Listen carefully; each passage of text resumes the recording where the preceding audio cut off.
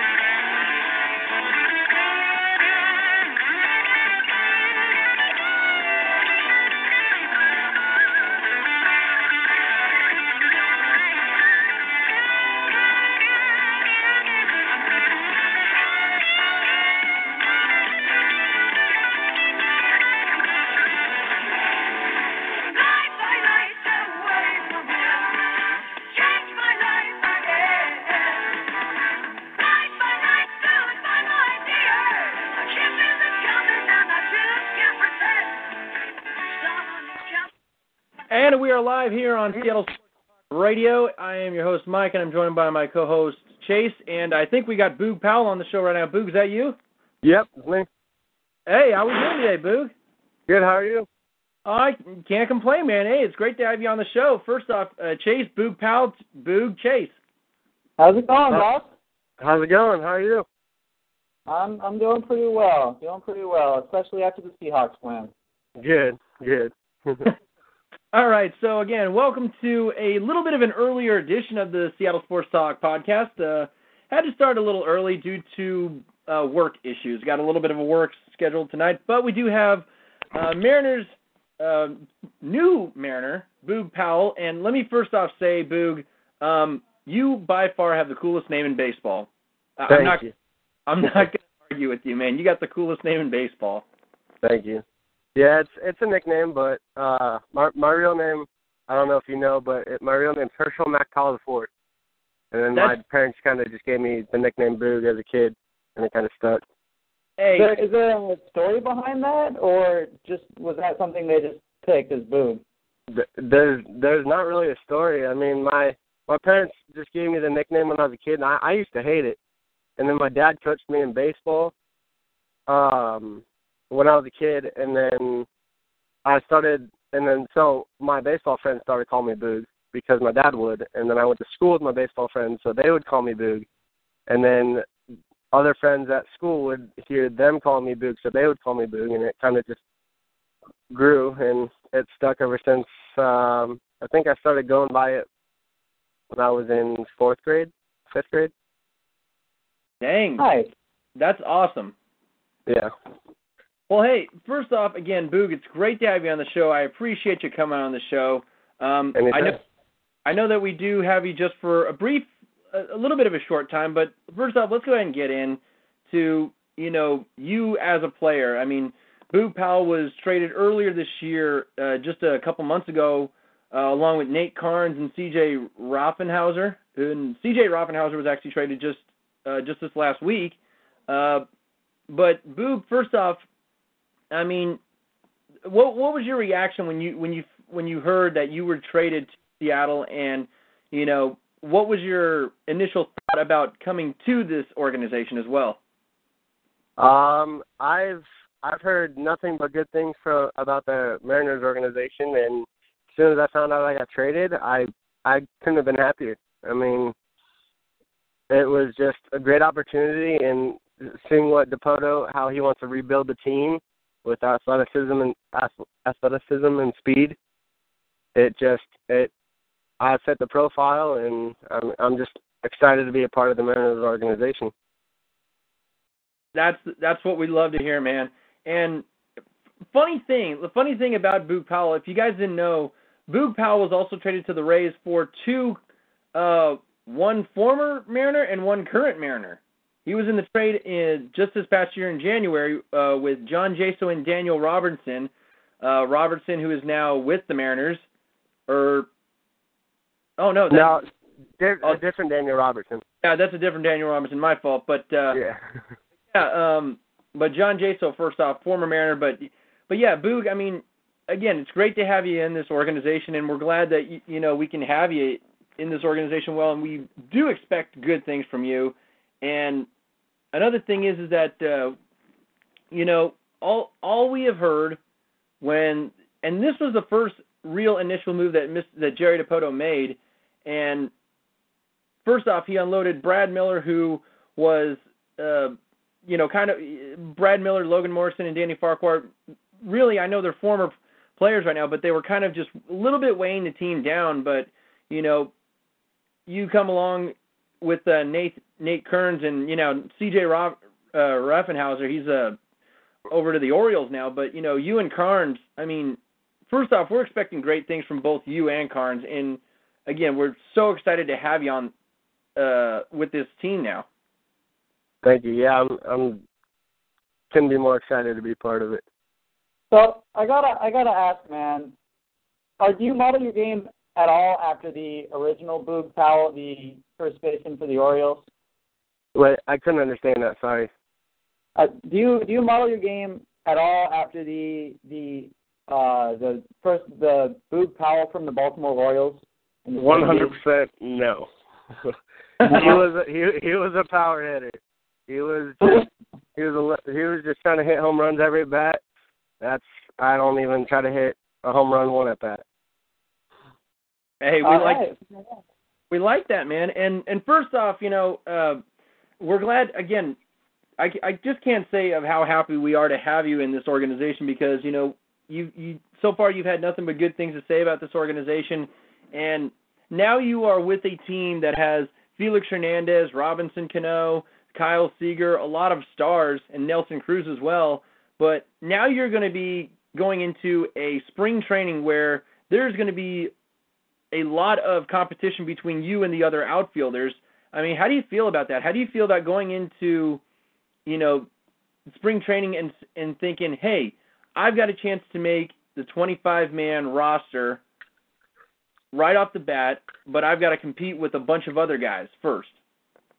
I know my place, and, I mean, I'm the underdog right now. I don't have any big league experience. A lot of the other guys do, and I just got to work my butt off and earn my spot. Yeah, definitely. We can't wait for you to, start doing this with this team. We're really excited for spring training, first off. Chase, you got anything for Boog? Yeah, man. I mean, great to have you here, and I guess just do you think you have I hope you would think you have a shot to make it. We'd love to see you make it. Starting in the roster, where do you see, I guess my question to you is, where do you see yourself fitting in like a batting order? I've always been a leadoff hitter, so I mean I would love to be a leadoff hitter, but that's the manager's decision whether he wants to put me at 1, 2, or 9. That's normally where I'd fit in, but 9 is pretty much the second leadoff hitter. So I mean, I just want to play. Put me wherever in the lineup, and I'll play. Fair enough, man. I like that. I like that mentality. Definitely. And we just have some breaking news right now from Jim Bowden from ESPN.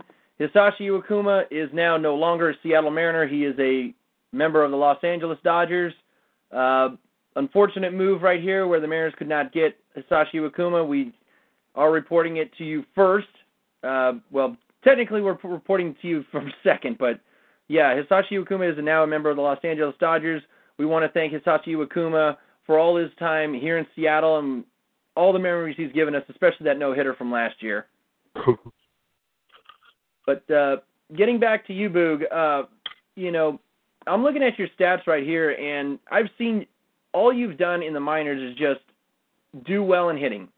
I mean, I'm looking at, you know, your 4 seasons in every single one of your minor league seasons, and I've only seen you hit below 280 once, and that was last year at AAA. I mean, what is it that you know you think about when you, or what is it that you have thought about since coming into this league? I mean, again, you have never hit below 280 except for last year in AAA, but again, you know, you've got a lifetime batting average in your minor leagues of 307. So, do you want to bring that to this Mariners organization and bring it to, you know, the 25-man roster as well? 100%. I mean, my goal up there is to see as many pitches as I can and be patient, wait for my pitch, and just find a gap and get on base for the guys right behind me. Yeah, hey, you can't ask for more than that. We also just want to ask you about this. I know it is. You probably have been asked a bunch of times for this, but in July you were tested or suspended for 50 games for testing positive for amphetamine. I mean, after that incident, I mean, what was going through your mind after that? I mean, were you just saying, "Hey, I just made this one mistake, and now I've learned from it, and now I want to get back to baseball"? I mean, what was your thought process after that? I mean, first off, you know, we don't judge anybody here for steroids really, except for Barry Bonds. That's the only one we judge.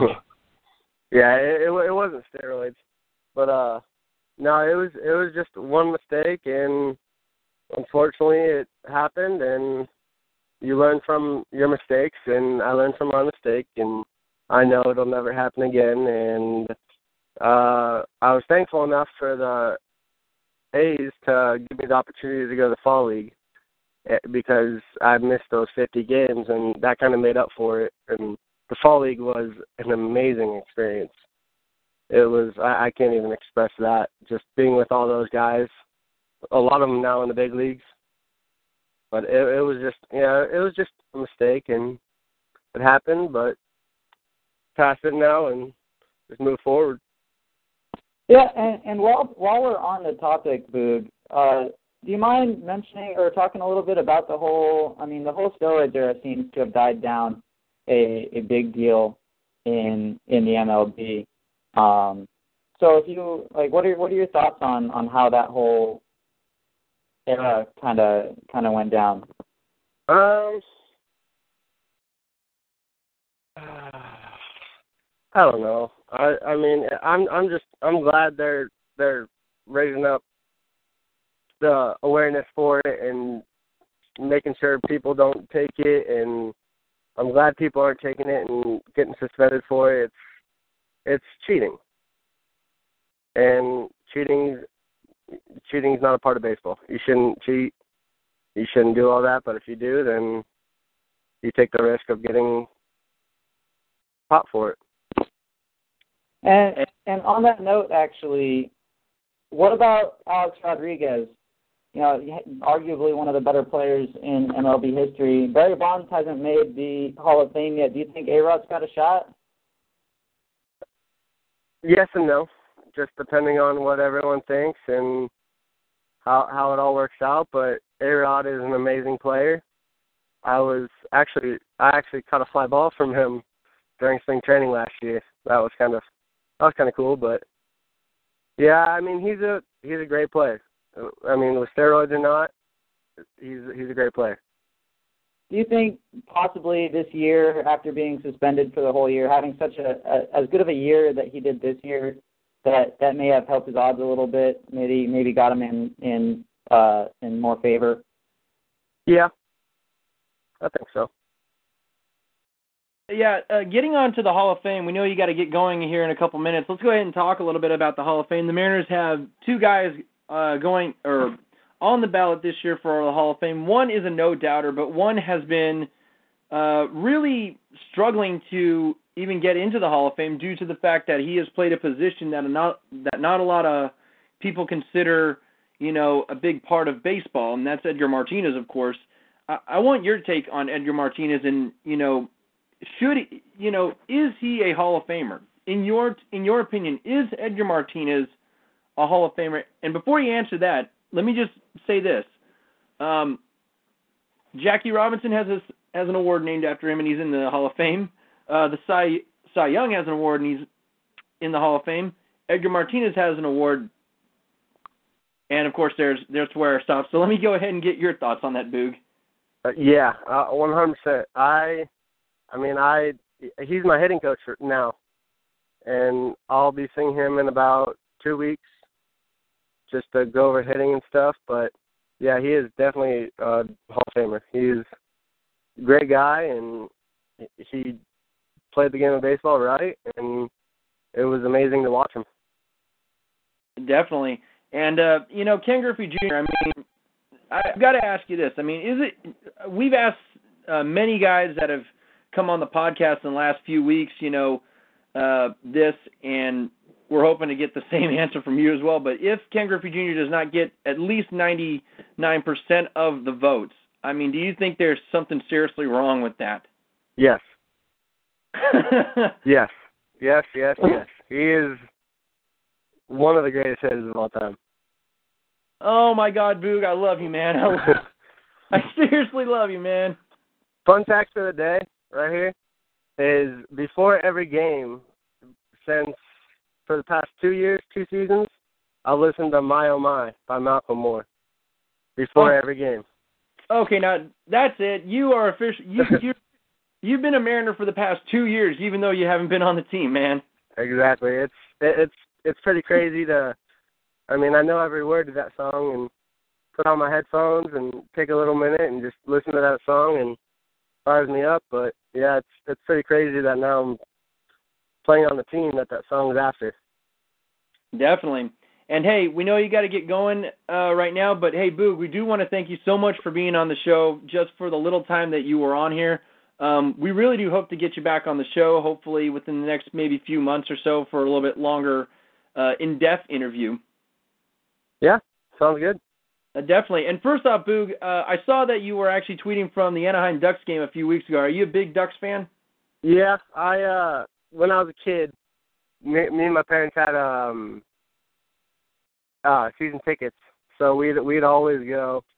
And then it kind of, with baseball and sports and everything, it kind of conflicted with that, so we gave up the season tickets. But every time I'm back in California, I'm always trying to go to Ducks games.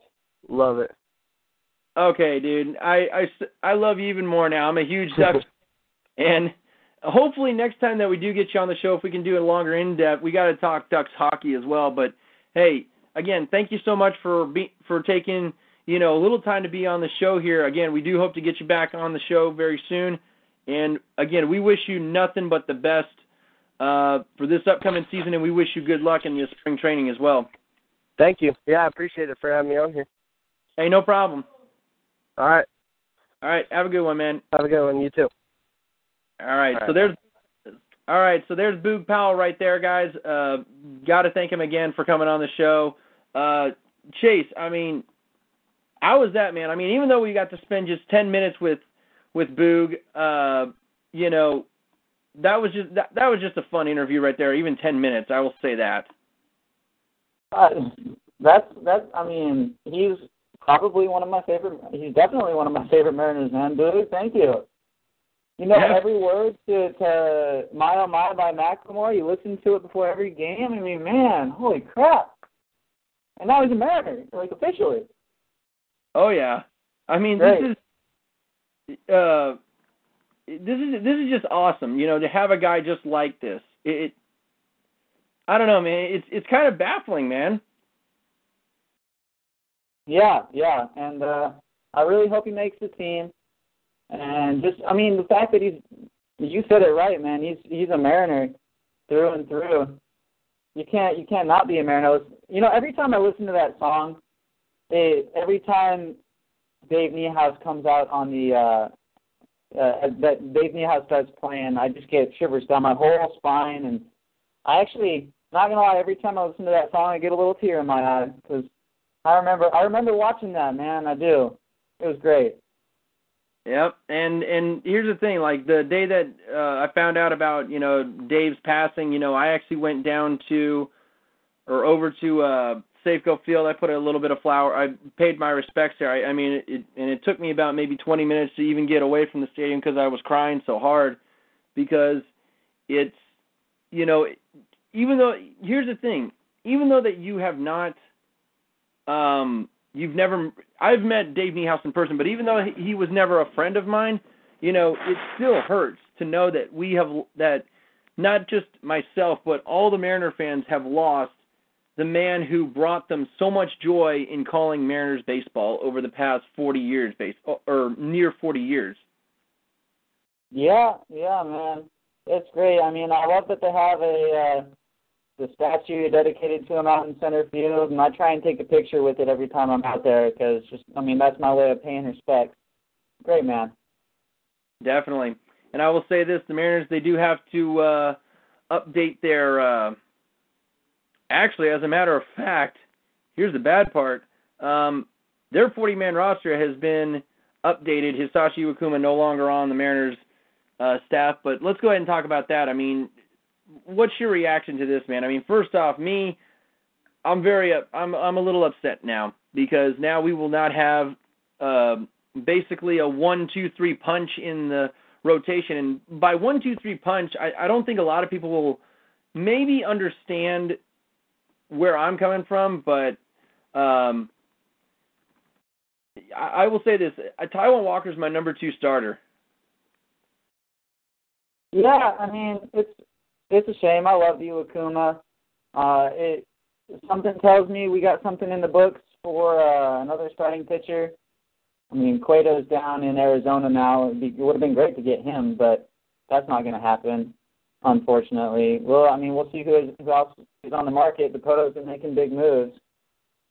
Yeah, definitely. And here's the thing. I've been trying to get Ty on the show for a long time, but here's the thing. Ty, I know if you are listening to this, man, I want to say this. I believe in you. Chase believes in you.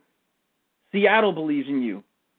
You are our number 2 starter, man. We all believe in you. We saw what you were capable of last year. I know what you can do. I know what Ty can do. We saw what he could do. Last year, he had a tough start. He had a tough first half, or first 8 games. But after that, he was locked down. That lockdown that we saw from Taijuan Walker, that's the Taijuan Walker that was expected to be with this Seattle Mariners organization. And I know that this upcoming year, he's going to be ready. He's ready to take the responsibility of being, possibly a number 3 or number 2 starter if the Mariners were to get another pitcher on the market. But again, Ty, if you are listening, if you're not listening, I want to say this. I believe in you, man. I've got faith in you. I am with you all the way, and I support you all the way. And I want to say this, man. You're my number 2 starter. If I'm Scott Servius, you're my number 2 starter. If I'm Jerry Dipoto, you're my number 2 starter. If I was managing that club, you're my number 2 starter. I don't care what other people say.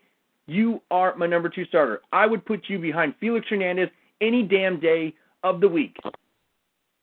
Yeah, you see we've seen flashes of greatness from him. Every time he comes up to the majors, you see that little spark that shows me, that should show the Mariners organization that he is possible, or it is possible for him to be successful, and he's just got to harness that and and be consistent year-round. Yeah. And I mean, yeah, you said that. I believe in him. I believe you can do it. Because I don't think that with that anybody couldn't. With enough hard work and dedication and practice. The saying's practice makes perfect, or practice makes permanent, depending on who your coach was growing up. And the Mariners have good coaches, so I think it's possible. Yeah, I think it's possible too. First off, let's go ahead and talk a little bit about the free agency. First off, let's talk about this Zach Greinke deal. This contract was insane. I get that Zach Greinke is a good pitcher, but come on, he is not worth $205.6 million. That's basically $1 million a start. He's not that type of pitcher. Clayton Kershaw is that type of pitcher. Felix Hernandez is that type of pitcher, but not Zach Greinke. I know he had a great season last year, but come on. Yeah. I mean, he was a big reason the Dodgers have been so good the past, I don't even know how many years. He's consistent is what it is. He's a consistent guy, and he consistently puts up good numbers. So I can understand that, you want a star like that in your, I mean, he is a star. Let's be real, he's a star. So you want someone like that in your lineup. All-star for 3 years, All-Star for 3 years, Cy Young, second in Cy Young voting last year, and he's got a Gold Glove too. I mean, he's a Cy Young winner, and he won it in 2009. So I can't be mad at him for asking and getting that much money. No, but I will say this. I will say that the reason why Zach Greinke was as good as he was, here's the thing.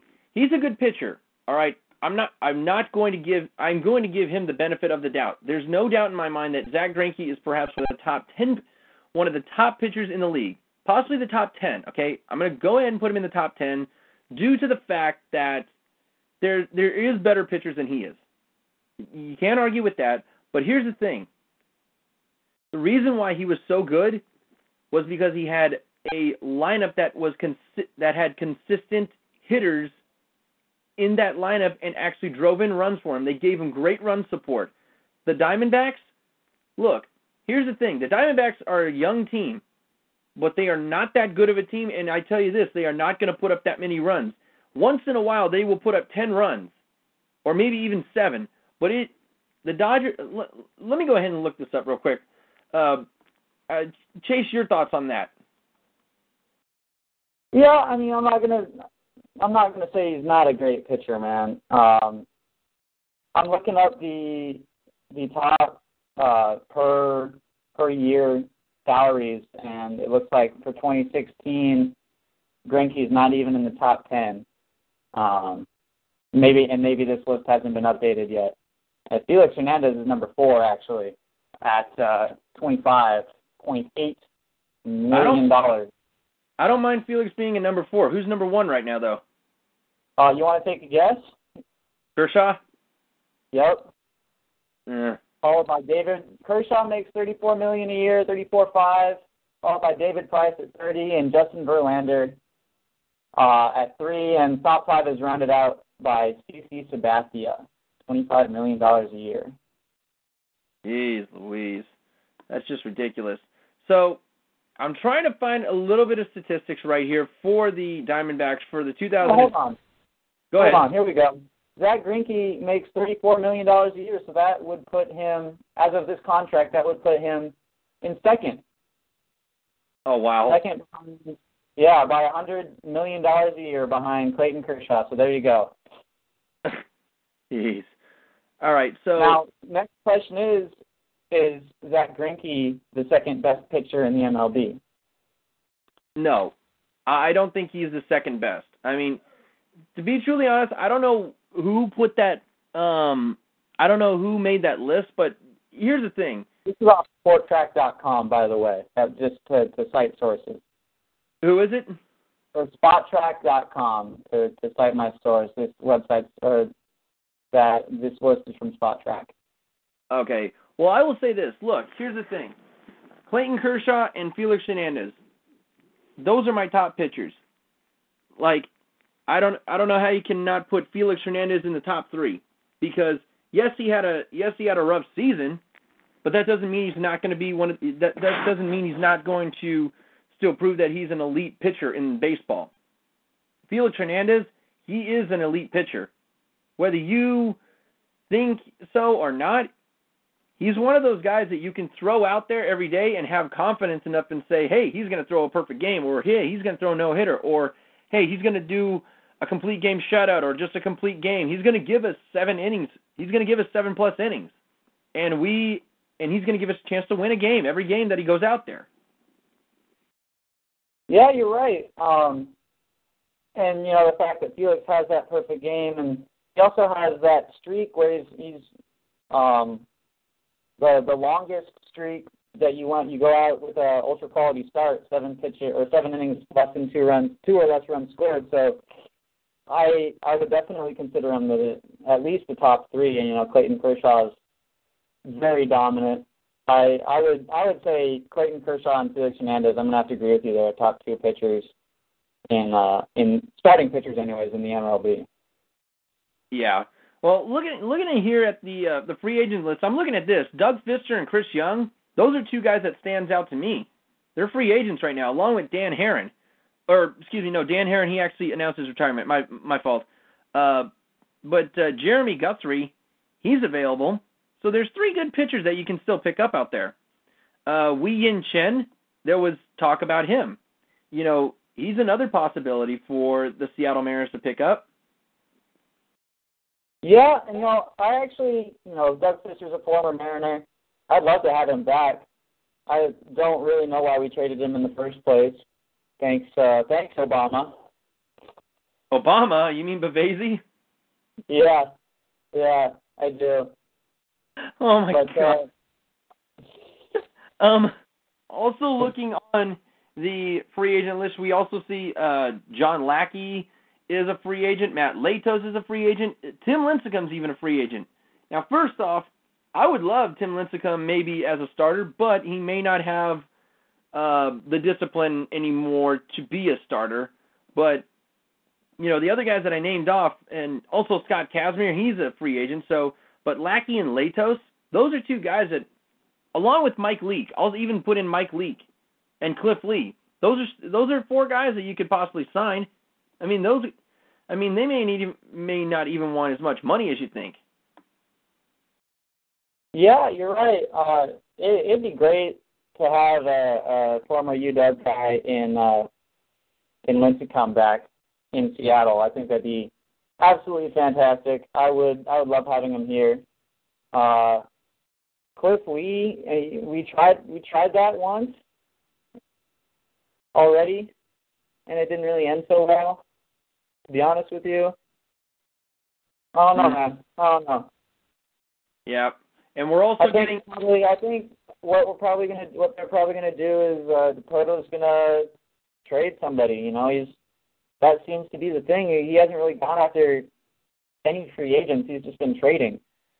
So I think that's the long-term plan. Yeah, definitely. And here's some more news for Mariner fans. Former Mariners first base coach Chris Woodward will be joining Dave Roberts' staff with the Dodgers.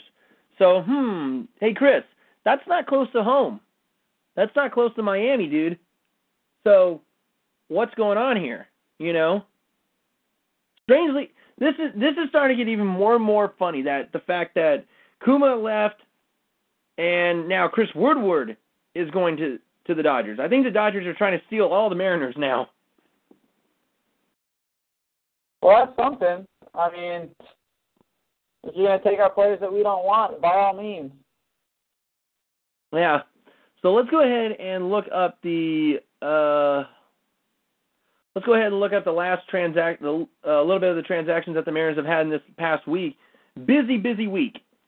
First off, the Mariners traded Mark Trumbo and C.J. Reffenhauser, and strangely enough, Reffenhauser wasn't even here that long. That's what gets me. He wasn't even here that long. But so they trade him and Trumbo for Steve Clevenger. And first off, I like this deal. I really like this deal because I've heard a lot of good things about Steve Clevenger. And looking at his stats right here, he's done well in hitting. He did really well in hitting last year. His progression got better last year than the past previous 4 years.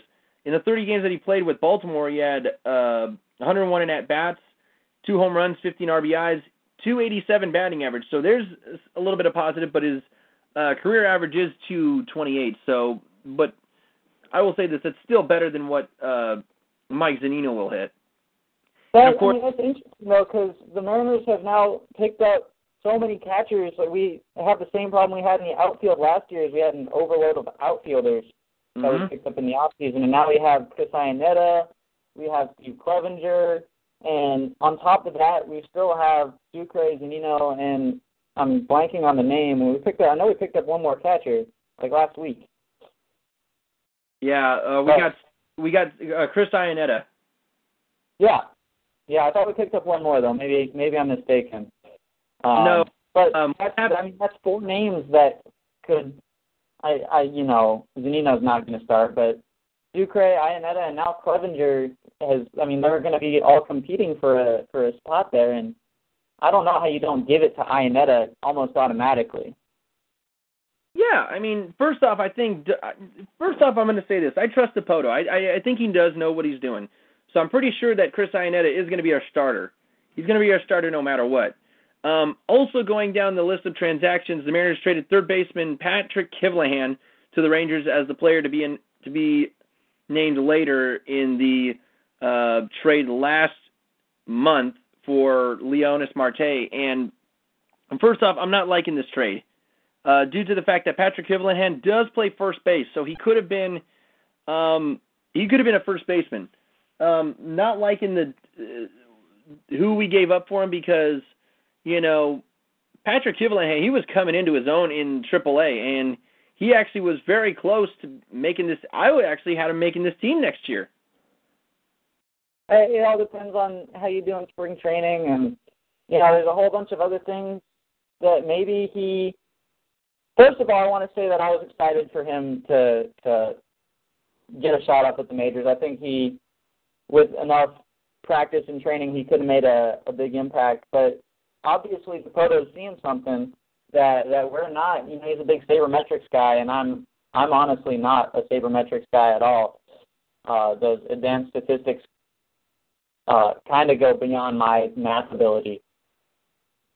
So there's something there. There's something there, and depending on who we get for him, then we'll see. Yeah, definitely. But I'm going to agree with you that I wish we could have stayed on. We could have stayed with him a little bit longer. Yeah, definitely. Also, the Mariners decided to DFA John Hicks, and the Minnesota Twins go ahead and pick him up. First off, here's the thing. I think in this situation, I think Dipoto saw that Steve Barron was possibly the better choice out of the 2 guys that they were looking at last year. Both of them did not get many plate appearances. Barron, though, however, did not have in 11 at-bats, didn't even have a hit. Hicks did. But, a little confusion there. But, moving on to, 2 days or the next day, Mariners go ahead and sign Nori Aoki. This is something this is the big deal that I think a lot of fans were looking for. But again, let me go ahead and point this out. We've got 9 guys in the outfield on the 40-man roster, and we have 5 guys in the catchers on the 40-man roster. So this is going to be difficult. This is tough because, again, first off, I'm wishing Boog, again, nothing but the best. I really hope he does make this team. But now we've got Aoki, Cruz, Gutierrez, Martin. So there's 4 guys right there. And now out of 5 guys left, Seth Smith is the logical choice, but something tells me that Seth Smith may not be making this team this year. I've got a feeling that one of these young guys is going to take his place. I mean, first off, me personally, I think I'm going to have to go with either Sean O'Malley or Boog because I've got confidence in both of those guys.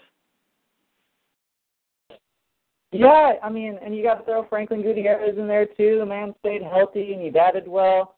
You got Noriaoki in left, Franklin Gutierrez in right, and then it's really a toss-up. I know we loved using Seth Smith as a kind of utility guy last year. He could play first, he could play outfield, he could DH if he wanted to. So it depends on how Dipoto wants to use Seth Smith, if he wants to use Seth Smith, or, you got Sean O'Malley or Boog Powell, or, even Nelson Cruz. I feel like Nelson Cruz is probably going to have more of a DH spot this year, this upcoming year. But I don't know, man. It's like I said, we're in the same problem that we had last year. We have an overload of outfielders, which isn't a bad problem to have. No, it's a problem. It's not a bad problem, but it's going to be very interesting. Here's the thing. This was the Mariners just verified this just a little while ago. So thankfully, the Mariners doing a great job verifying this. But let's go ahead and look at the depth chart really quick. All right, let's take a look at the depth chart and what we've got. And let's actually go down this and talk a little bit about this because this is very interesting. For catchers, we've got Chris Iannetta as the first, Clevenger second, Zunino as the third string, and then Sucre as the fourth string. Now, that's something that's very interesting. So that tells me that maybe, first off, Zunino's going to be in AAA. We all know that. So what's going to happen to Sucre? That's the question now. Do we actually part ways with Sucre and keep Iannetta and Clevenger, two guys who are actually very decent hitting catchers, and, again, part ways with Sucre and put Zunino down in AAA, or do we actually keep Sucre, who was, first off, a great defensive catcher last year, as everyone has seen? I mean, you can't argue that Sucre was one of the better defensive catchers that we've had in the last couple of years. Yeah, I feel like, with now Iannetta and Clevenger, we're kind of parting ways with the whole Zunino Sucre era, I guess. It was only like a year or two. I wouldn't be surprised, actually, if we see a trade of Zunino, even depending on how Chris Iannetta performs. It would not surprise me to see Zunino traded out for somebody. Yeah, and Ryan Divish has just tweeted this, and it was actually tweeted by Jeff Passan. The source saying Iwakuma and the Dodgers have not yet have an agreement. Could very well get done, but at this point, no deal between the sides have been official. So there's a little bit of light at the tunnel. But again, Iwakuma is not on this roster that we're looking at. And interesting enough, here's the thing. You know how I said Taijuan Walker's my number 2 starter? He is listed as the number 2 right here on the depth chart. We've got Felix, Taijuan Walker, Carnes, Paxton, Nuno, and Elias. Now, looking at what we've got, I like our first 3 guys. Paxton, I'm a little worried about because, again, he has yet to have a healthy season. Nuno, I'm not very confident with Vidal Nuno because he did not have a great season as a starter last year. And Roenis Elias from his sophomore season was not pretty. He did not have a great second season, to be truly honest. Yeah, you're right.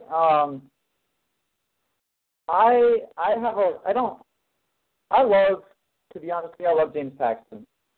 I love that, he's got great stuff, he's got great control. He just needs to have a healthy season, and if he could pull a Franklin Gutierrez this year and be completely healthy the whole season, not the whole season, but for the majority of the season. I know we brought Franklin Gutierrez on late. But if he could stay healthy, he could be a dominant force, and we need lefties in the lineup. Because Elias isn't going to do it. No, he's not. And looking at the bullpen right here, I'm seeing Guape is actually in this bullpen depth chart. First off, I want McCall Guape gone because, I mean, last year was god-awful. In 21 games, he was 0-3 with a 5.40 ERA, and every time he came in, I just was saying, "Dear God, just kill me now." I mean, he was terrible coming into every single game that he did. You hardly ever saw him have a lockdown inning. Yeah, you're right. I'm not going to argue with that at all. That's something I think the Mariners, we struggled last year in our bullpen mightily, and it's sad to see us go from the best bullpen in baseball to one of the worst. And that's something I think Dipoto needs to go at next. You can't neglect such a big part of the game when the Mariners were, I don't have the numbers in front of me, but it feels like we lost a lot of games because our bullpen just couldn't deal with it. Bullpen couldn't hold baseball games together. Yeah, that's so true. And also looking at the bullpen, here's the thing. Mark Lowe has been in talk with the Seattle Mariners, and I would love to see Mark Lowe come back because, first off, I don't know why Zarenzik let him go. I don't know why he decided to trade him. But trading Mark Lowe last year was not the smartest move that Jack Zarenzik could have done. Yes, the season was over, but technically it wasn't. You still could have made a push for the postseason, but instead you decide to trade him for Rob Rasmussen, Nick Wells, and Jacob Brents. Now, Rasmussen is in the bullpen, and first off, Rasmussen did not have a pretty season with the Seattle Mariners. In 19 games, he was 2-1 with a 10.67 ERA. In 14 and a third innings, giving up 18 runs, 17 runs. That is not good. So that's something I'm not looking forward to. But maybe Rasmussen, maybe he decided to, work on stuff in the offseason. But, again, I have no confidence really in Rasmussen. But looking at what Mark Lowe did, I mean, first off, I'm very shocked that he did not, he wasn't an all-star really, along with Charlie Furbush. I'm going to say that. Mark Lowe and Charlie Furbush deserved an all-star spot last year. Mark Lowe last year, 34 games for the Mariners, 0-1 record, a 1 ERA. In 36 innings, he only gave up 4 earned runs, 6 runs total.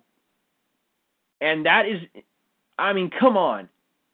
How much better could you have gotten? But when he left to go to Toronto, there was a totally different story. 23 games, 3.79 ERA.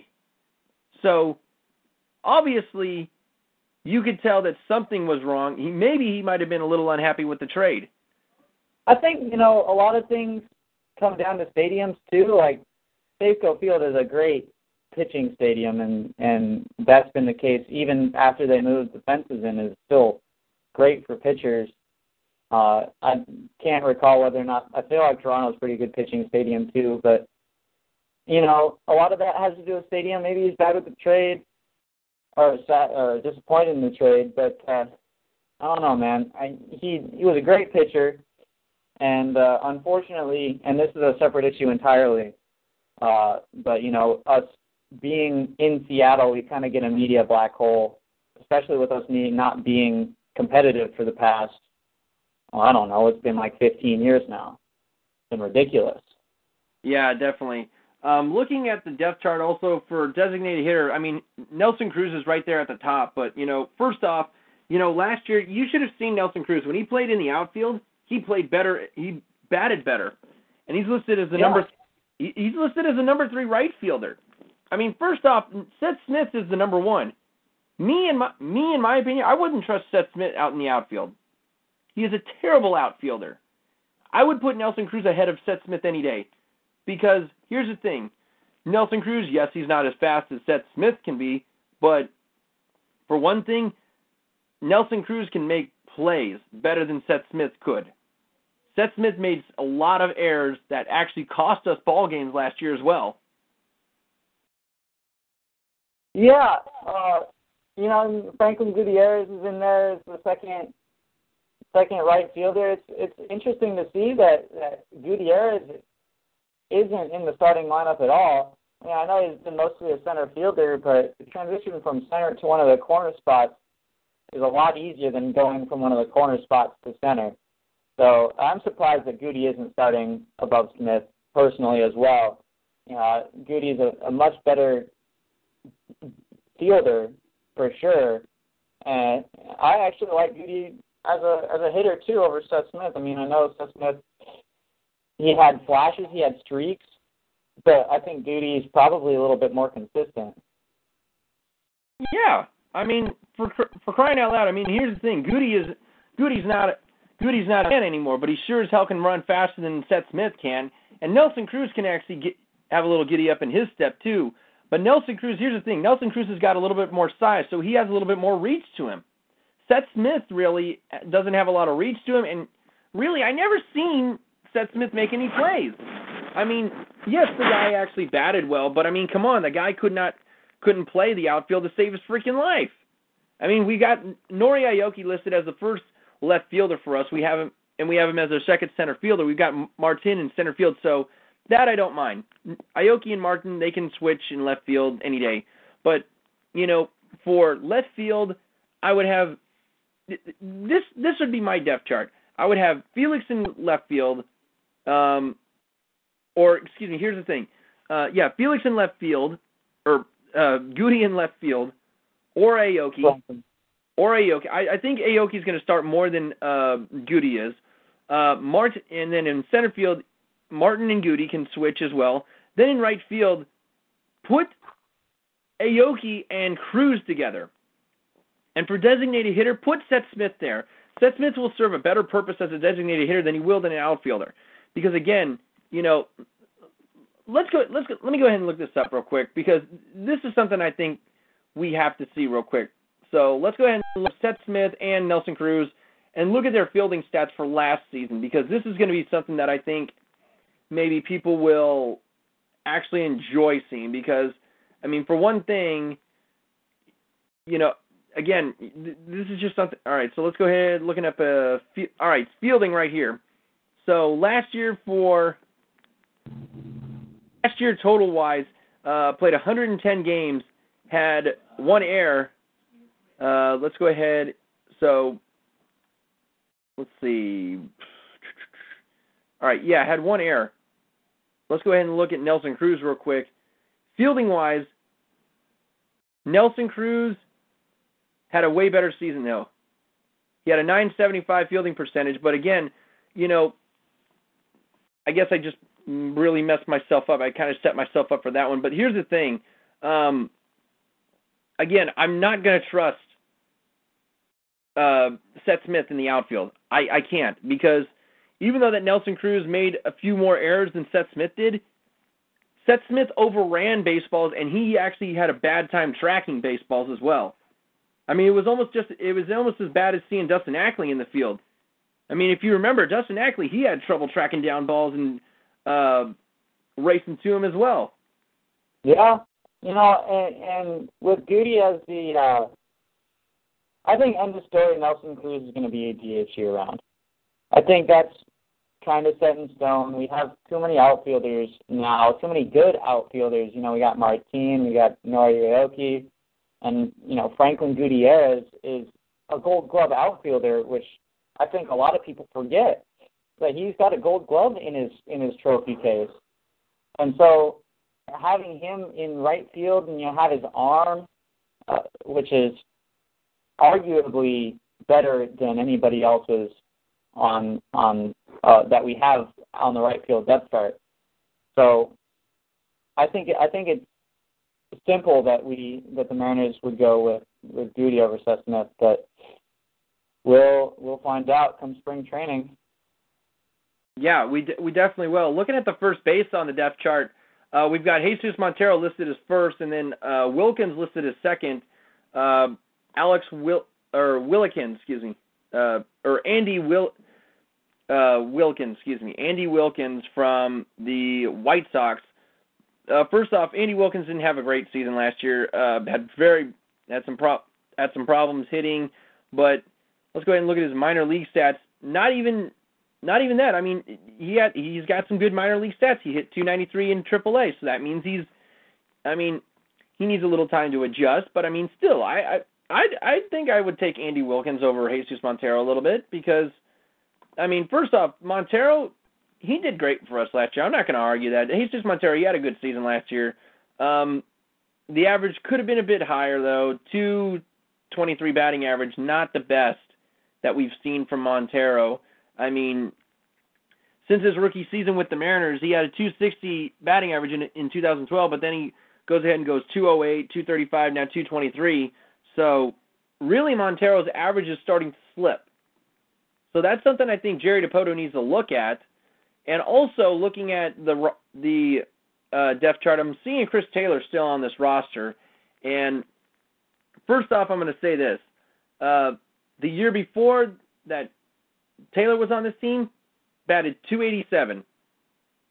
He had a great batting average. He had the patience up at the plate. But this year he came up just anxious as hell. No plate discipline, not one bit ever.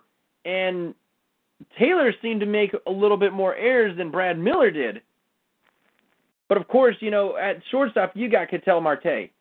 Ketel Marte is going to be our shortstop, no doubt about it.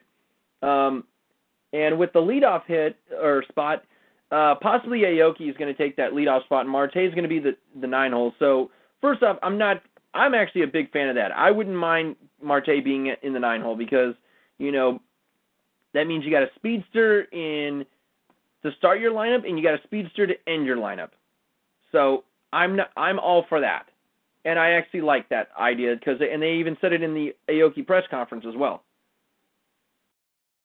Yeah, you're right. And I'm looking at this roster, and the only weakness I really see, honestly, on paper, which is a lot different than in reality, unfortunately, is at first base and maybe right field. But we'll see how Boog Powell does down there. We'll see how everybody performs. But if Montero can pick up the bat and maybe start hitting a little bit more home runs, I think he'll be an acceptable use as a pitcher, or not as a pitcher, sorry, as a first baseman. Definitely. And I gotta say this, man. First off, I gotta see this real quick. Let's go ahead and look at the last. Let's go ahead and look at the last 4 weeks. Okay.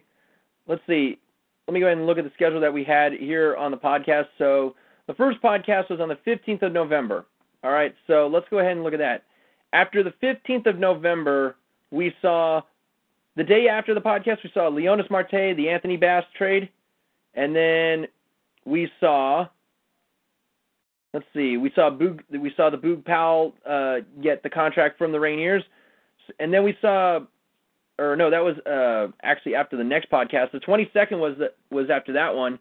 So after the 22nd, we signed Chris Iannetta, and then just this past week, we get Aoki. So every single week, it seems that we make an even bigger deal. It seems that Dipoto makes an even bigger deal than the last. And, for one thing, I think we're good luck. I think this podcast is nothing but good luck because it seems every single time that we end this podcast, we seem to see a bigger move than the last time. And we also see... And it's always on a Monday, too, it seems. Like, it's always the day afterwards. Yeah, it's always the day after. But... again, we not only see Jerry Dipoto making great moves and great trades and signings, but we also see Jerry Dipoto looking at what this team's weaknesses are. And also, here's the thing. He also just traded Jose Ramirez to the Atlanta Braves for a player to be named later and cash. Good choice. Good deal right there.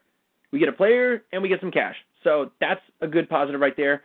But Jose Ramirez was part of the Ackley trade. In my opinion, Jerry Dipoto, I've said this numerous times, Chase, and you've heard me say this. I think Jerry Dipoto is doing everything in his power to get rid of every little bit of trace that Jack Zarenzik has done to this ball club and has totally screwed up this ball club. I think he As is. he should have. As he should be doing, because our GMs have been crap. They've been crap. Sorry, Jack Z. I love your last name. I can't spell it worth anything, but you're not a good GM. You weren't a good GM. Well, it's time for you to go. Exactly. And first off, let's go ahead and look at this. Let me see if I can find this really quick. We had Howard Lincoln. We had Howard Lincoln as our general manager up until, I want to say, 2004. And then, of course, we had Bill Bavasi. And ever since Bill Bavasi, this team has started slipping. And, first off, Bill Bavasi, I want to say this. Bill Bavasi did nothing but destroy this team. He ripped apart every single little bit of. He took one player that actually had a humongous, and I mean amazing potential to be. Stop! Don't say his name. It's bad luck. I will not say his name, but I will say this. Okay, this is going to be a big comparison, but he traded a player that had the potential to be the next Ken Griffey Jr. Not power-wise, but superstar-wise in Seattle. But not only that, Bavasi just made moves that made absolutely no freaking sense. And then of course, wondering the player we're talking about. I think you probably know, but we traded Eric Bedard for him. Okay. Oh yeah. God. I'm starting to get you're just giving me a migraine just thinking about that. But yeah, sorry. Looking at this, first off, I will say this, okay? There was 1 year where the Mariners had a chance to be, where they really did have a great chance at, making the postseason, and it was in 2007, okay? We had good players on this team. We had Jose Guillen, Jose Vidro. We did have Adam Jones, who was making his way up. And the Mariners were actually in contention. But I will say this. The reason why we did not win, why we had a terrible second half of the season was because Mike Hargrove gave up. Mike Hargrove decided to say, hey, I'm going to call it quits right here at the half of the season when we're 10 games over 500 or 11 games over 500, and I blame it on the front office. I think, here's the thing, Hargrove said that he left to be closer to his family. I don't believe that bullcrap one bit. I think that is a load of horse shit because, first off, Mike Hargrove, I think, left because of the managing of the front office. And I blame most of that on Bill Bavasi. Yeah, and here's an interesting little fact for you. The only player that was on the roster in 2007 that is still on the roster, should be obvious. Guess who it is? Felix Hernandez. Yep, there it is. Yep, but of course, 2009 Jack Zaremski. Here's the thing, Jack Zaremski, he had a great signing season in 2009. He signed Ken Griffey Jr. Then he had Mike Karp come over along with Endy Chavez and Franklin Gutierrez. He had Russell Branyan. First of all, and then he signed Sean Figgins. First off, Sean Figgins did not have a good 2009 season, so I'm going to just put that out. Figgins didn't have a great season, but I will say this. The Mariners in 2009, perhaps, I'm not going to say came the second, they were more close, or let me go ahead and rephrase that. Sorry about that. 2009, they didn't sign Sean Figgins. They signed him the next season, but 2009 was the closest that the Mariners came to making the postseason before 2014. In my opinion, 2014 was the closest Jack Zduriencik ever came to the postseason. And the reason why I say that, because Jack Zduriencik came within one game of the postseason in 2014. The Mariners in 2009, they slumped. They had a terrible losing streak in September, and they just completely flopped. And that's what caused the meltdown. But again, Jack Zduriencik, he's come close to the postseason twice. 2014 was his only good shot that he really had. And yes, you're right. And I think the fact that he performed so poorly this year is not, well, the players performed not well, but the fact that Jack Z couldn't get them to perform well was part of the reason why he got fired. Yeah, and first off, here's the thing. Jerry Dipoto, what he's been doing is, from the moment that he came to this organization, he's said this. I think what he did was he went into the front office and said, okay, here's where we are right now.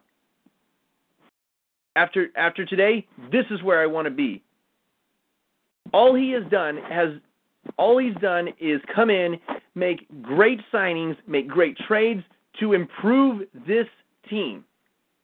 This team is possibly more ready to compete for the postseason than ever. And I'm going to say this, they're even more ready than 2014. In 2014, we had a great team. But this year, we have an even better team. Yeah, on paper, you're 100% correct. But we all know what happens when, on paper, you're voted to be the AL wildcard, or not AL wildcard, AL World Series contender last year. So, I mean, you're right. We have such a better, 100%, 1,000% better team this year. 1,000% better team this year. We've got players that have consistently performed and have consistently been maybe not superstars, but all-stars in their own right, even if they didn't make the team. And that's how you succeed. You get players that can play consistently well. That's just it. Yep, I full-heartedly agree. All right, so that's going to be enough Mariners talk. We're not going to be doing any, we'll do a little hockey coming up, but after that we're going to go ahead and get into Seahawks postgame. We got a lot of talk about Seahawks, but we'll possibly talk a little bit of hockey, but after that it's all Seahawks from now. So we'll take a quick short break, and when we come back we will get straight to the Anaheim Ducks and Thunderbirds, and of course we'll get into Seahawks postgame, so we'll be right back. Somebody once told me the world is gonna roll me. I ain't the sharpest tool in the shed. She was looking kind of dumb with her finger and her thumb in the shape of an L on her forehead. Well, the years start coming and they don't stop coming. Set to the rules and I hit the ground running. Didn't make sense not to live for fun. Your brain gets smart, but your head gets dumb. So much to do, so much to see. So what's wrong with taking the back streets? You'll never know if you don't go. You'll never shine if you don't glow. Hey now, you're an all-star. Get your game on, go play. Hey now, you're a rock star. Get the show on, get paid. Only shooting stars break the mold. It's a cool place, and they say it gets colder. You're bundled up now, wait till you get older. But the media men beg to differ, judging by the hole in the satellite picture. The ice we skate is getting pretty thin. The water's getting warm, so you might as well swim. My world's on fire, how about yours? That's the way I like it, and I'll never get bored. Hey now, you're an all-star. Get your game on, go play. Hey now, you're a rock star. Get the show on, get paid. Only shooting stars break the mold.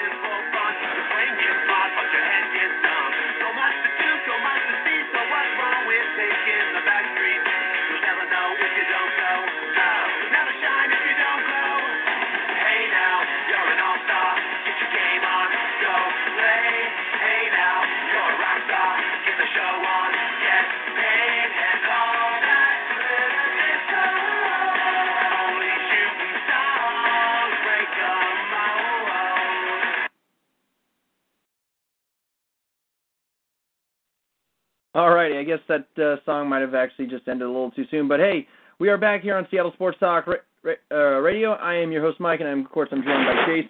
And Chase commented saying of how I loved playing Rush at the start of the podcast. And yes, I did drop horse shit on the podcast. And trust me, Chase, I actually know that one. All right. I mean, sometimes it slipped out. You know, on my radio show, I've dropped a swear word or two without realizing it, and we've had to dump that so that doesn't go live over the airwaves. But I understand, man. It happens sometimes.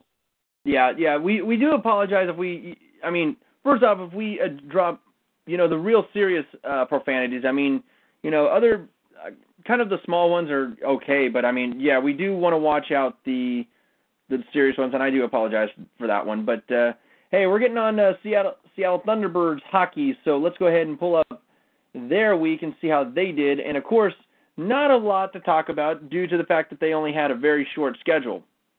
I think they only played 2 games this past week. And I will say this, though.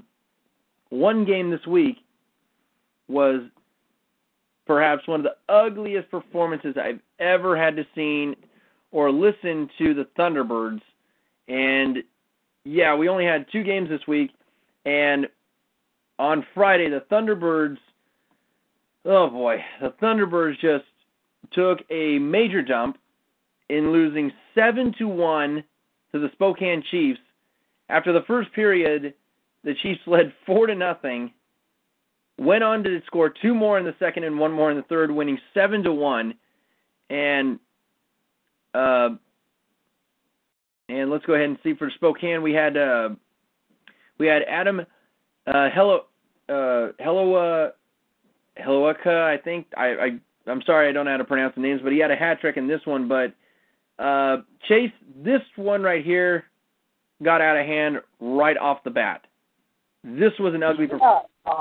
We talked about last week about Logan Flodell being our preferred goalie, but with Taz Berman in there, he gave up 3, and Logan gave up 4 in 20 minutes, less than that, in only a little over a period.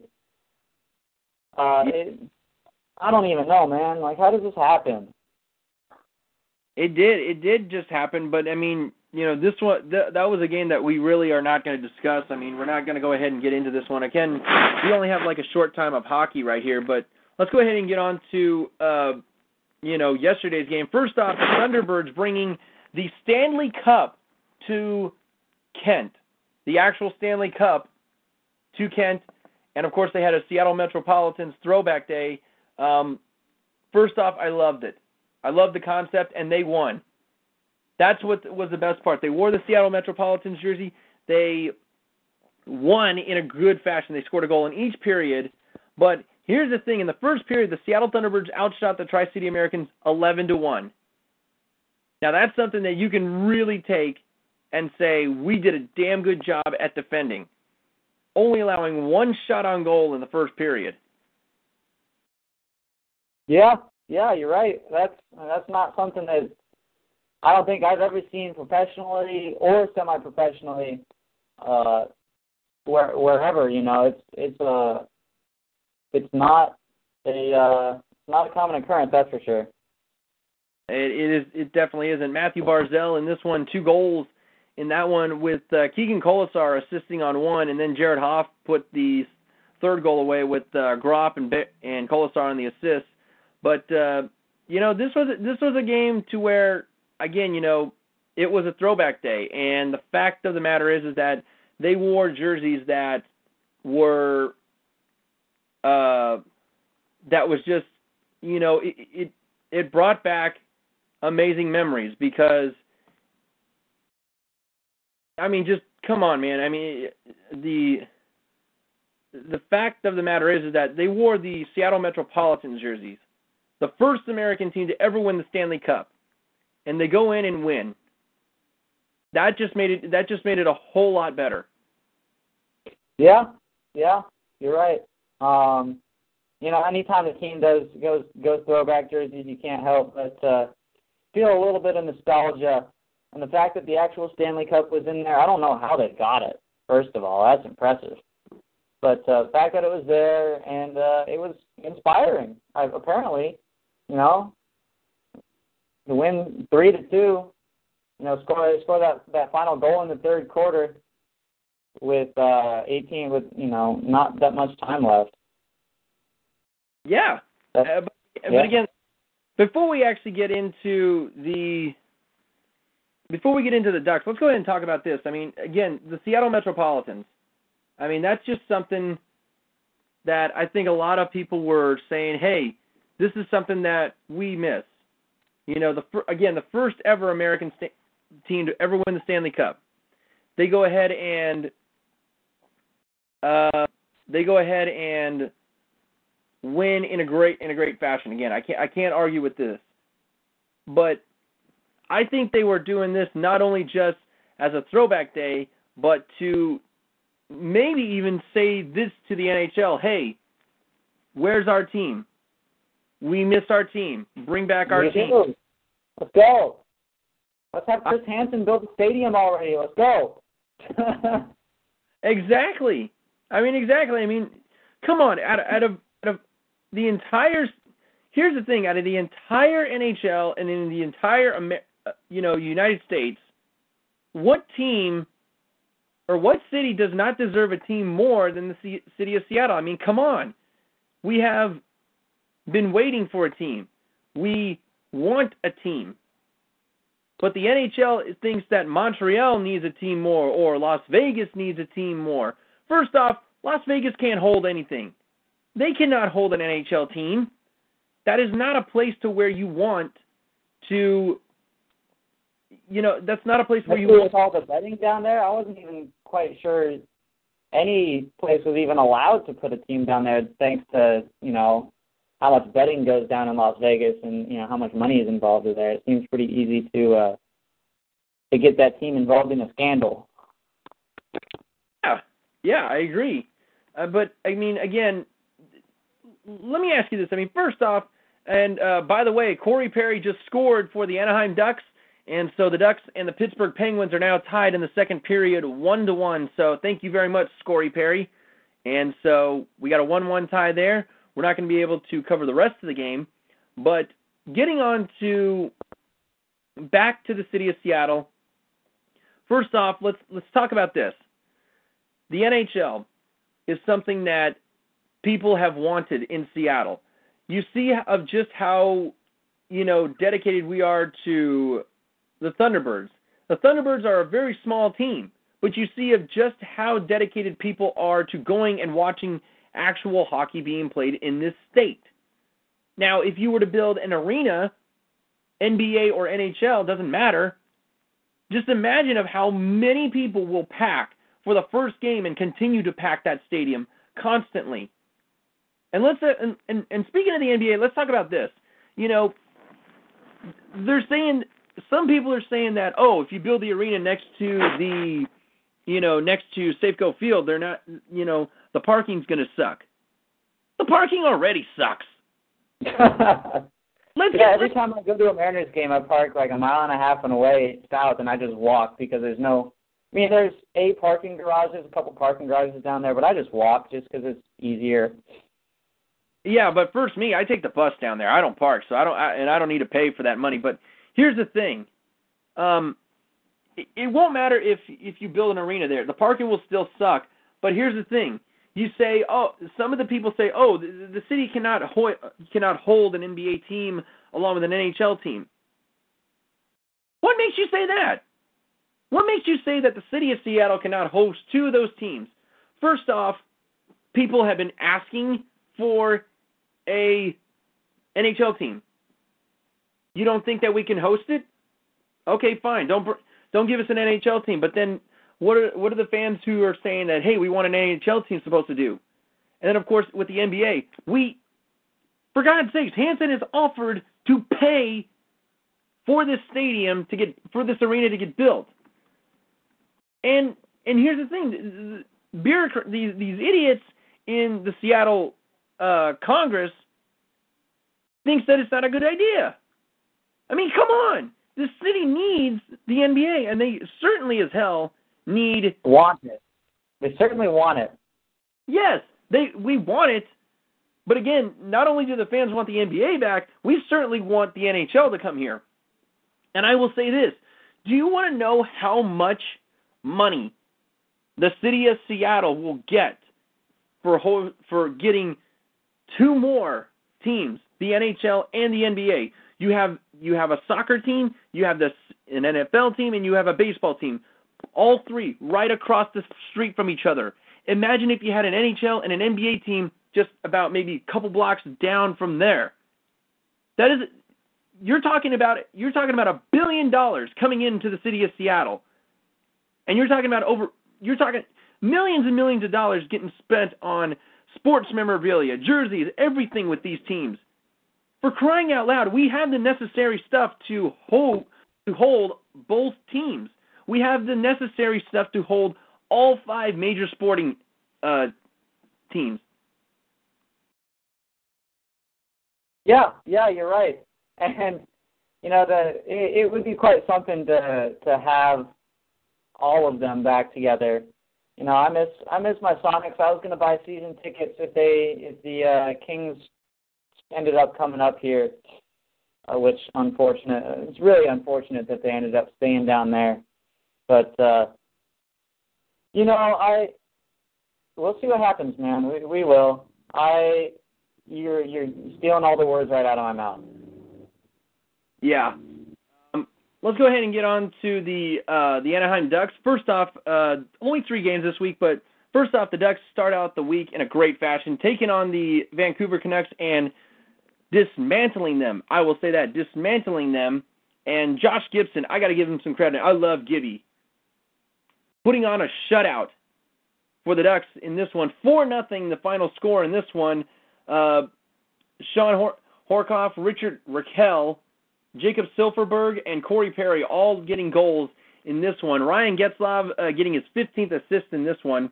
Kessler getting his 8th. So, first off, really the only guys that are doing well in scoring is Corey Perry, really. But, Getzlaf and Kessler, they're not really having that great of a scoring season, but it doesn't matter. The fact of the matter is that this was a great game to watch, really, for the Ducks. Yeah, it really was. And when they put together such a good scoring performance, such just a complete game, it's nice to see. And really quickly, I have to tell you that I'm a Pittsburgh Penguins fan, so I'm looking with this game and I'm rooting against the Ducks 100%. I'm sorry, but I am. Yeah, definitely. Let's go ahead and listen to some of the highlights right here. Let's go ahead and listen to Sean Horcroft's goal in the first period right here now. The X-off on the play into the Vancouver zone, punched away by Ryan Miller on the rebound. Tipped away, right back to the top of the tree. Hagler gets it, and his shot knocked down in front. Agliano digs it loose, has it behind the net for Horcroft. He scores! Great work by Cogliano, and it was a 4-by-6 for Horcroft.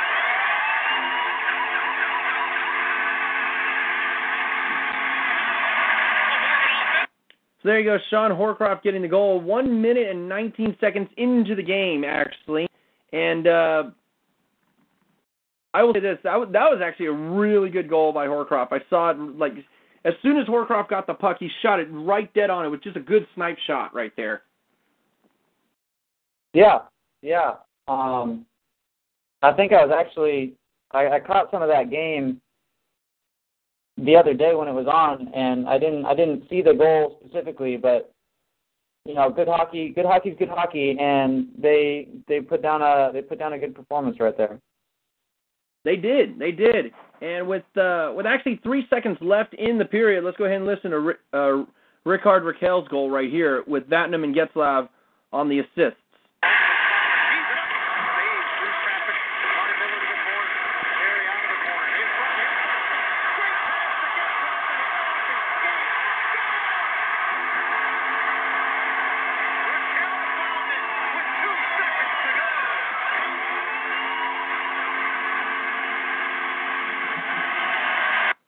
There you go, Raquel's goal, power play goal actually. So there's something right there. is good for the Ducks. They actually score on the power play, because here's the thing: they have not been good on scoring on the power play this year. They have been terrible at power play goals, and it was actually really good to see them get that one there. Yeah. You know, power plays are one of those statistics that cannot talk. Statistics you look at when you're looking at how good a team is. You look at how often they score when they're a man up, and the fact that they're not doing so well this year is kind of I can't think of the word right now. It tells you how much of what their season is like so far. Definitely. And let's go ahead and listen into the third period, where let's go ahead and listen to Jacob Silverberg's goal to make it 3-0 real quick.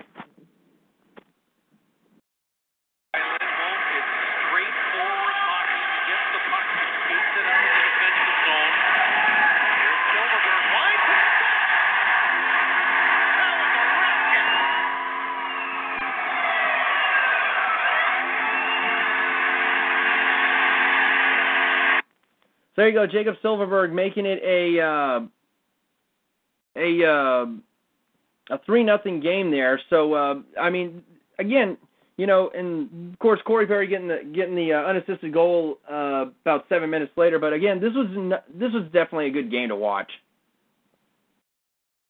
Yeah, you know, and like you said, man, the Ducks, they're trying to pull their season together. They're 10-12 with 5 draws, and it's still early, you know, and I'm going to be saying that until it's late in the season. It's always early. There's always time, but they're doing a good job of coming back. They're 500. It looks like 1, 2, 3, 4, 5 in their last 5 out of the last 10. Looks like, so they're working their way back up there. Definitely. After that game, they a couple days after that, they lose to the Tampa Bay Lightning 2-1 on Star Wars night. So unfortunate there, they couldn't get the win. But the other night, I actually did watch this game in full. I watched the whole live stream right there, and the Ducks getting a 1-0 victory over the San Jose Sharks, turning them into sushi. God, do I love winning against the San Jose Sharks. A freaking made them into sushi. That's what I love. Oh yeah. Sharks and sushi, man. I'm not a big fan of sushi, anyways, but I've had a soft spot for the Sharks a little bit. But it's great to see, you know, the Ducks pulling out a game that, you know, you don't see a lot of shots. You didn't see a lot of shots, and, you know, only 1 goal the whole game. So, you know, great. They did a great job picking their shots in that game and coming out victorious. Yeah, definitely. We're going to go ahead and take another quick short break right here. When we come back, we're going to go ahead and get into the Seahawks postgame show. So, again, we will take a quick short break, and we will return momentarily.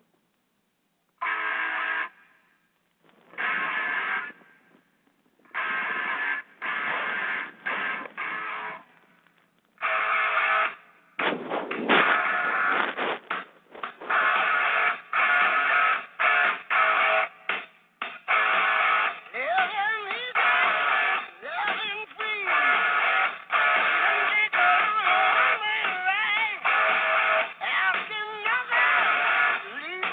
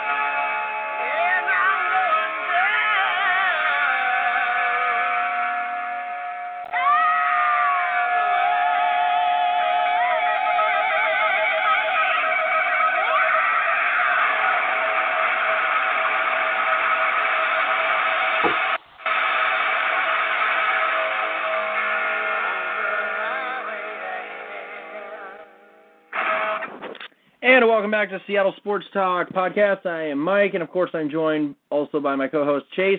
And Chase, here's the thing. That song right there just described the day for the Vikings. They were totally on a highway to hell to begin with, and all it did was just turn into hell all throughout the game. Oh, I love seeing it, though. I mean, I'm going to be honest with you. I thought the Vikings were going to be a little bit more competitive. I thought the Seahawks were going to have trouble containing Adrian Peterson. And Teddy Bridgewater's coming into his own a little bit. And to watch the Seahawks be as dominant of a defense as they were, reminiscent of, without the interceptions, reminiscent of the team from 2 years ago, was really great to see. It was, and here's the thing. I've said this I said this a lot of times. You even heard me say this, but first off, again, I have no idea how that team is 8-4. But here's the thing. I think it was the fact that Adrian Peterson wins them most of their games. And if that is true, then it's truly sad of how this Vikings team is relying on one guy just to win them all these games. Adrian Peterson is a singular talent that, the Seahawks have in Marshawn Lynch, and I think you can say the same things that Marshawn Lynch over the past couple of years have won the Seahawks plenty of games on top of the defense. So, I mean, yeah, you can rely on him, but you can't rely on him too much, and that was proven today. Exactly, and again, this is a team sport. You cannot go through every game winning games just by with one player. That doesn't help. Yeah, you're right. You're absolutely right. And the Seahawks showed that the Vikings don't have enough receivers to be competitive against a team that can shut down the run like the Seahawks did, and like a lot of teams are capable of doing in the NFL. Definitely. Let's go ahead and take a listen in on some of these. Or actually, we're not going to have any highlights today, but we're definitely going to just be talking about the Seahawks and just what they did today. And first off, I mean, this is just something that was incredibly impressive to watch. I mean, a 38-7 performance. Again, people said that this game was going to be like a 17-14 game. Seahawks definitely proved that wrong right off the bat, and I will say that it was fun to watch the Seahawks play like the old Seahawks. They played like the old Seahawks, and they played Seahawks football. Plain and simple, they played Seahawks football today. Yeah, you're right. It was, it's great to see the defense performing so well, and their offense was spectacular. Their offense is like we haven't seen it in a long time. The Seahawks for the past, I don't know how many years, have relied exclusively on their defense to win them ball games, and their defense scoring points for them. And to see Doug Baldwin, what is it now, 5 touchdowns in the past 2 weeks? Yep. That's incredible. And he's closing in on 1,000 yards. I think he had another over 100-yard receiving game. Thomas Rawls getting 107 yards and a touchdown. And without Jimmy Graham, it's great to see our offense winning ball games. Yeah, it is. And by the way, Doug Baldwin now has 778 total receiving yards and 8 touchdowns. And so basically all he needs to do is average, a little over 70 yards in the next,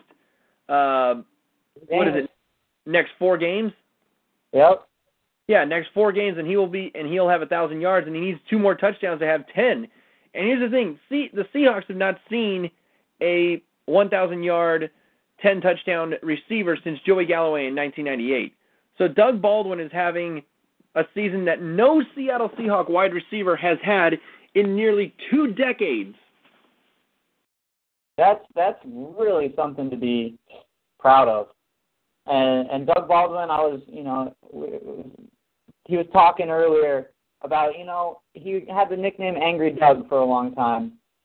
And he just stopped caring. He stopped caring and went and played football, and now he's running routes. He's getting open. Russell Wilson has so much faith in him now, more than he probably ever has before, and it's showing. And I've always said that Doug Baldwin was clutch. He's clutch in the sense that he was always there when Russell Wilson needed him. He was always there when Russell Wilson's scrambling and throws the ball to the sideline, and Doug Baldwin will catch it and tiptoe in, just barely get in for a completed catch on third down. And it's great to see Doug Baldwin really becoming maybe not a star receiver, but a clutch receiver. End of story. I will say this. Let me go ahead and put this out right here on the podcast. I've said this many times about Doug Baldwin, and here's what I think about Doug Baldwin. Doug Baldwin, in my opinion, is the most underrated player in the NFL. Excuse me, let me rephrase it. The most underrated wide receiver in the NFL. Doug Baldwin is an amazing receiver. You give him plenty of time to develop, and look what he's turned into.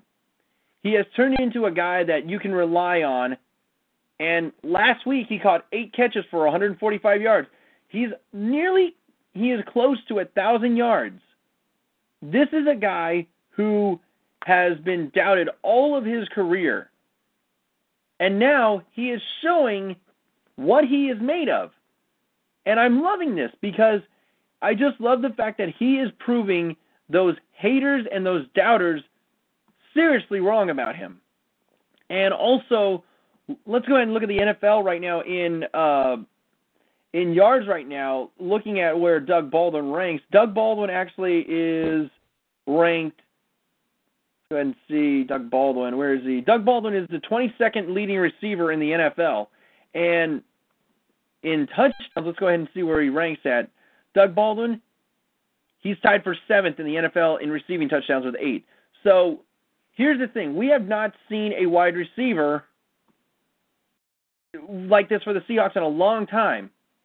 And again, it's just so amazing to see Doug Baldwin develop like this. It's just really, I don't know, it's hard to explain. It's truly hard to explain because it's just amazing to see a player that has had so much doubt put on him, and now this season he has come out and just said, you know what, I'm coming out this season not just for my team but for myself. I want to prove everybody wrong. And he is showing that with, he can be definitely put into the top 20 wide receivers in the NFL, in my opinion, right now. Yeah. Oh, yeah. I think easily he's up there in the top. Like I said, he's always there when Russell Wilson needs him, and he fits in the system as a guy who, doesn't need a lot of catches to be happy, which is great. Not like lots of love for Golden Tate, but the dude needed to catch more balls, and he wasn't getting that here in a run-first offense like the Seahawks have. Yeah, definitely. And, of course, Thomas Rawls, who has been one of the more impressive players to even watch, now who leads the NFL in rushing yards per play with 5.6, now with 786 rushing yards. I mean, this kid has only played, 5 games? And he's put off over, he's played 11 games, but really he has started 5 of those games, and he's pounded out 786 yards. This is amazing. It's amazing to watch this guy run, and he did it again today with 101 yards, 19 carries, 5.3 average, and a touchdown. And let's go ahead and talk about Russell Wilson, too. First rushing touchdown of the season. And here's the thing. I'm going to say this. I don't think I said it last week, but Russell Wilson this week earned that paycheck. He earned that $84 million paycheck. He was playing like the quarterback we saw from the beginning. He was playing with some heart. He was playing like he actually had his head in the game. And it's about damn time. Yeah. He finally put Sierra out of his mind and football back in it. There you go. And let's talk about Tyler Lockett. 7 catches for 90 yards. Tyler Lockett in the past couple weeks has been used exclusively, and all he's done is, and here's the thing, he's actually really taken a lot of attention away from Doug Baldwin, and that's good because teams are more focused on guarding Tyler Lockett, and if you're going to pay attention to Tyler Lockett, then Doug Baldwin's going to get wide open, and he is going to hurt you. But I want to say this about Tyler Lockett. I think Tyler Lockett has a wide receiving job permanently, and I think that Jermaine Kearse is out of a job. Nothing against Kearse, but, Kearse has just had a season that he really wants to forget. Yeah, me and my friend Bree were talking about this during the game, that Kearse drops like 40% of the passes thrown his way. It's bad. It's real bad, and you can argue he comes up clutch from time to time, but honestly, you can't be dropping critical third downs. You can't be dropping as many passes as he does, which is a shame because I like the guy, but football is a business. It's a sport. It's competition, and when you're not giving your team the best chance to win, it may be time for you to go.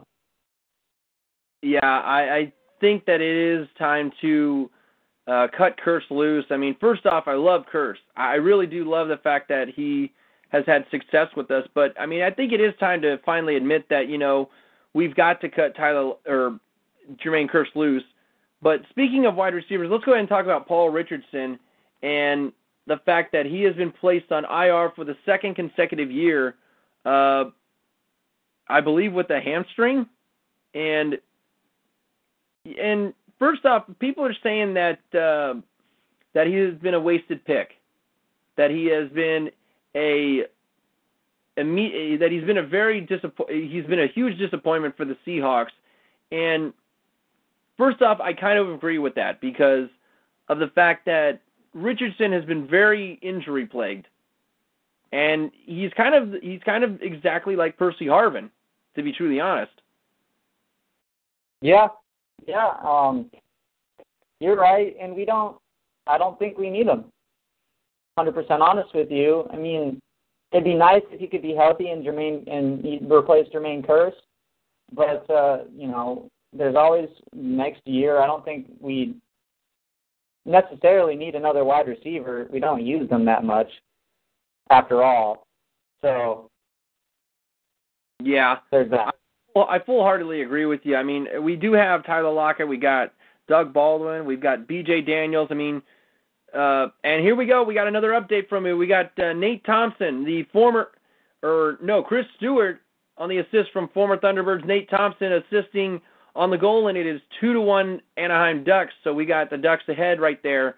So how about that? We got some good news right there. But getting on to what we were just talking about,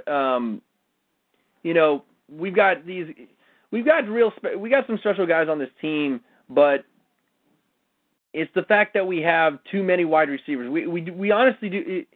I mean, we got Baldwin, Daniels, Kearse, Lockett, and Richardson. Now Kevin Smith, but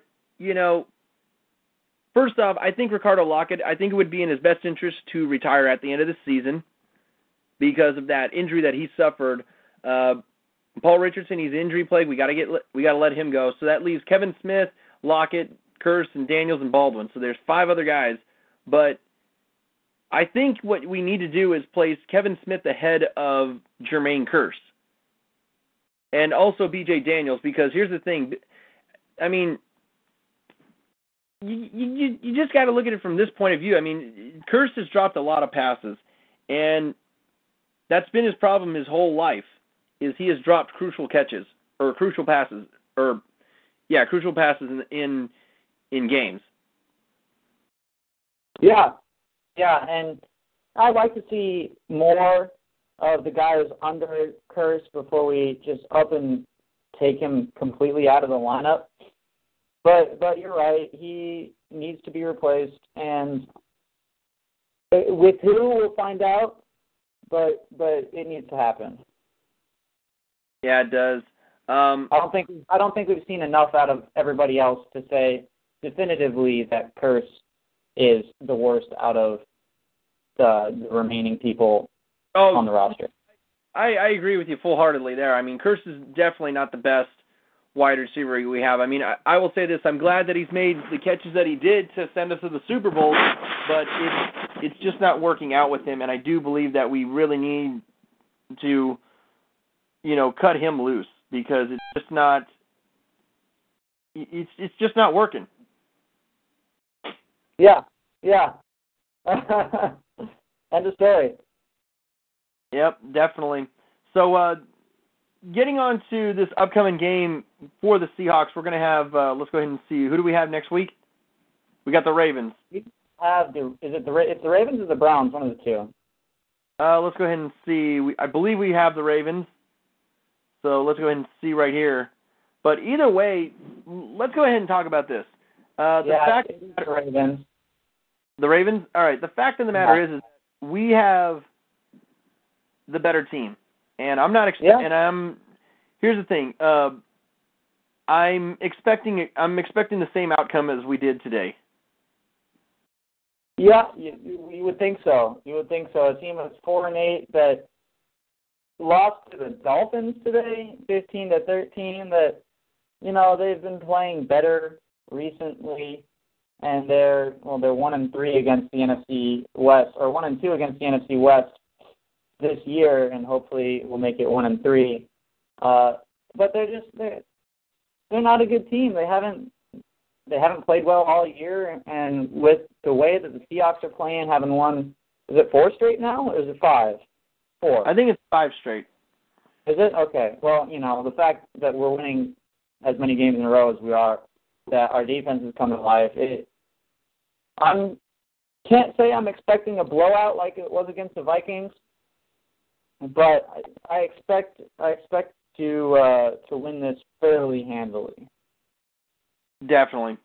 I'm going to go out on a limb and say the Seahawks win by double digits. Hey, you hit the nail on the head right there. I've got full confidence in this team that they can do that. That's going to go ahead and do it for this episode of Seattle Sports Talk podcast. But you can, of course, join us next week at 7:00. So it's going to be the same time or the regular time that we usually have. And this is going to be me and Chase signing off, saying "Go Hawks." Go Hawks.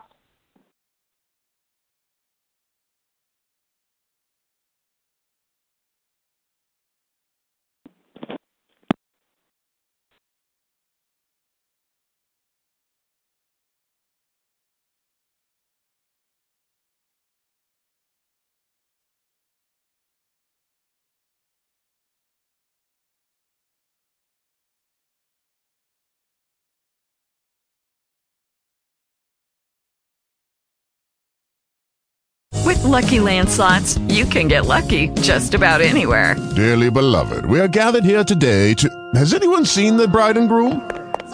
Sorry, we're here. We were getting lucky in the limo and we lost track of time. No, Lucky Land Casino, with cash prizes that add up quicker than a guest registry. In that case, I pronounce you lucky. Play for free at LuckyLandSlots.com. Daily bonuses are waiting. No purchase necessary. Void where prohibited by law. 18+. Terms and conditions apply. See website for details.